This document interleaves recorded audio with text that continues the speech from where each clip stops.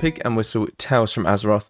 As always, here at the Pig and Whistle Inn in Stormwind, I go through a variety of subjects with regards to World of Warcraft.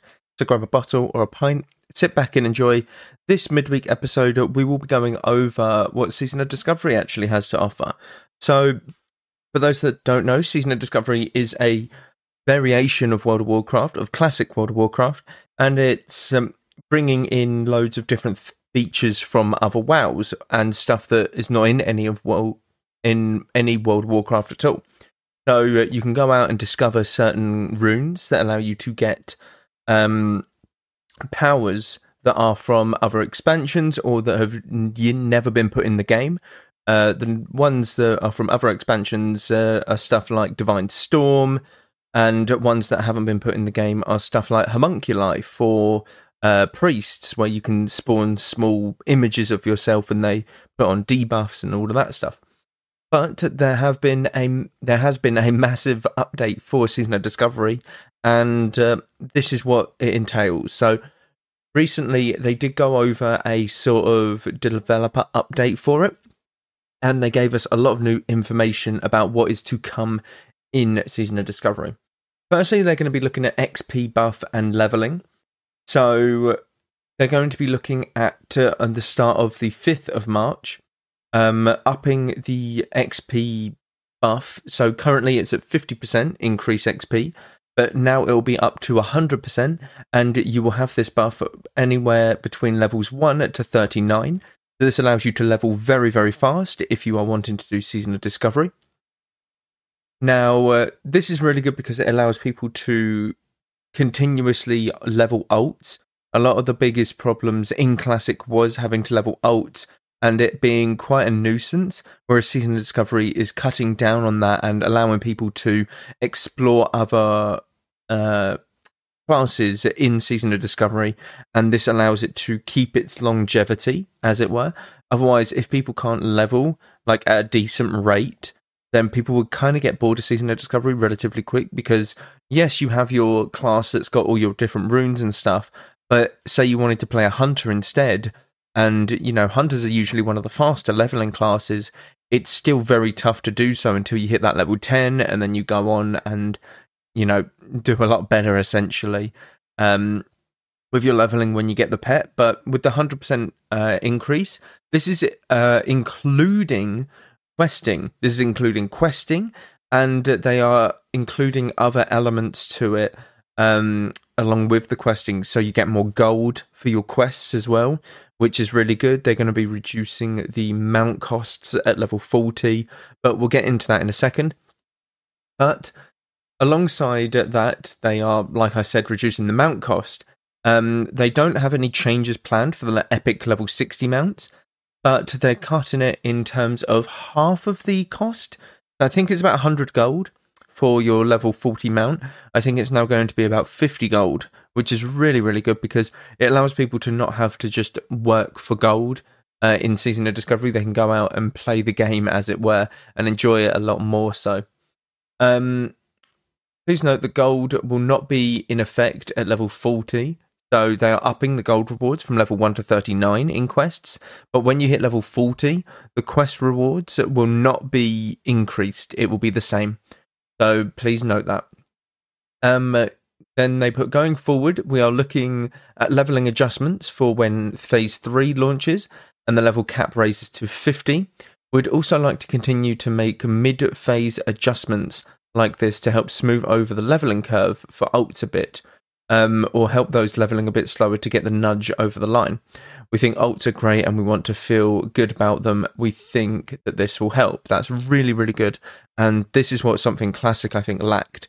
I think if Classic gave everyone a small XP increase, even if it's like 25 to 50% back in, 2020, I think that it would have been good and it would have kept the game going a bit longer, to be honest with you.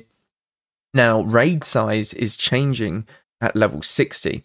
So recently a hot topic of debate is the raid size at level 60, and we've been watching the commentary on this closely. To help quell confusion, here's a look at exactly what is to expect in the next few phases in terms of raid size. So as you all know, in Classic, raid sizes are usually level 6, or are usually 40-man raids, such as Molten Core, Blackwing Lair, etc. Now, recently, they've been doing 10-man raid sizes with Black Fathom Deeps and Gnomragon. So, the yet-to-be-announced level 50 raid, which will most likely be Scarlet Monastery, let's face it, will be a 20-player experience. So, a 20-man raid like Zul'Gurub and Zalaman, that sort of thing. Molten Core will also be a 20-player experience in Season of Discovery. Now, they're going to have to obviously redo some of the bosses and stuff, I would imagine, and I think that they are going to rebrand some of the bosses and, chop and change it, because Season of Discovery is what that is meant to be. But 20-player experience in Molten Core, that'll be something. Past that, we are still discussing exactly what raiding in the later tiers of Season of Discovery will look like in terms of raid size. For a bit of background, when we first conceived Season of Discovery, we felt it was perfectly natural for a version of original World of Warcraft to have 40-player raids. This is particularly because the development time needed to scale them was not planned within the scope, or what we set out to accomplish on an aggressive scale here. But mostly because 40-man raids felt like such a defining characteristic of original WoW, we are utterly unique to this version of the game. It wasn't really even in consideration to not shrew them entirely. I'm guessing that's shrew them, but I think that's a bit of a typo on their error. When we set out to create our level up raids, however, we did feel that asking people to field 40 players would be a tall ask at level 25. We wanted these first few raids to somewhat easy to form pickup groups for as well. As a result, we decided on 10-player experiences instead of the first 2 level up raids, as we've played the game ourselves and watched how players approached community building. We've realised that we've set some communities up and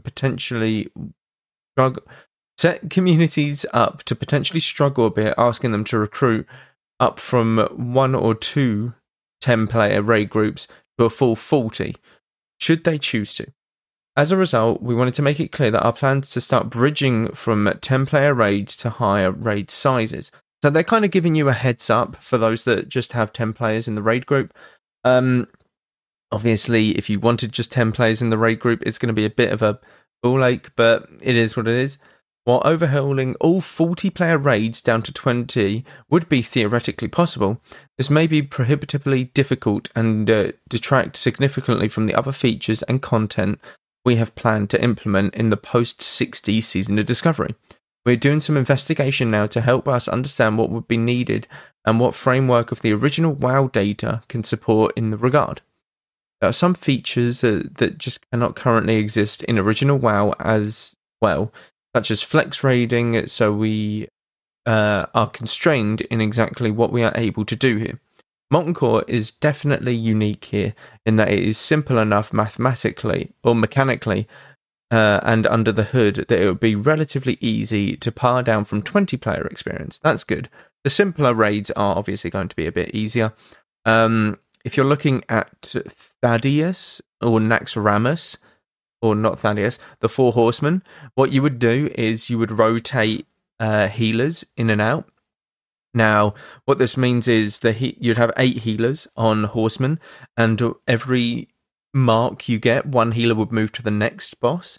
So with 40 players, are you going to bring, or with 20 players, you're not going to bring 8 healers, are you, and 4 tanks, but you need 8 tanks as well, because you needed 2 tanks on each boss. So when one tank gets 3 marks, the other tank comes and tanks it, that kind of deal. So yeah, them sort of fights will be a bit difficult, but Molten Core I can understand being a bit simpler.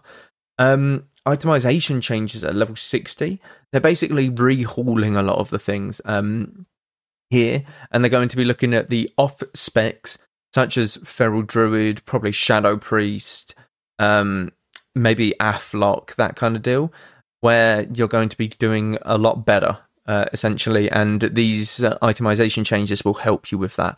I mean, they've already started implementing that with the Foe Reaver. No, not the Foe Reaver, the Proud Pummeler from Gnomragon for Feral Druids, as it is your best in slot weapon, and you don't have to farm them anymore. It is simply just you need 1 and you're good to go, which is really, really good. So this is very good, actually. Season of Discovery has exceeded what I thought it would be. Definitely so. I think everyone's enjoying it, which is good. I think the buff is really good. I've seen not many people crying about it. I think people are realising that this is a sandbox kind of game mode rather than World of Warcraft. Now, it is still WoW, obviously, but they're taking a lot of elements from other WoWs and putting it all in one. And I think that it's very good. It's actually standing the test of time relatively well.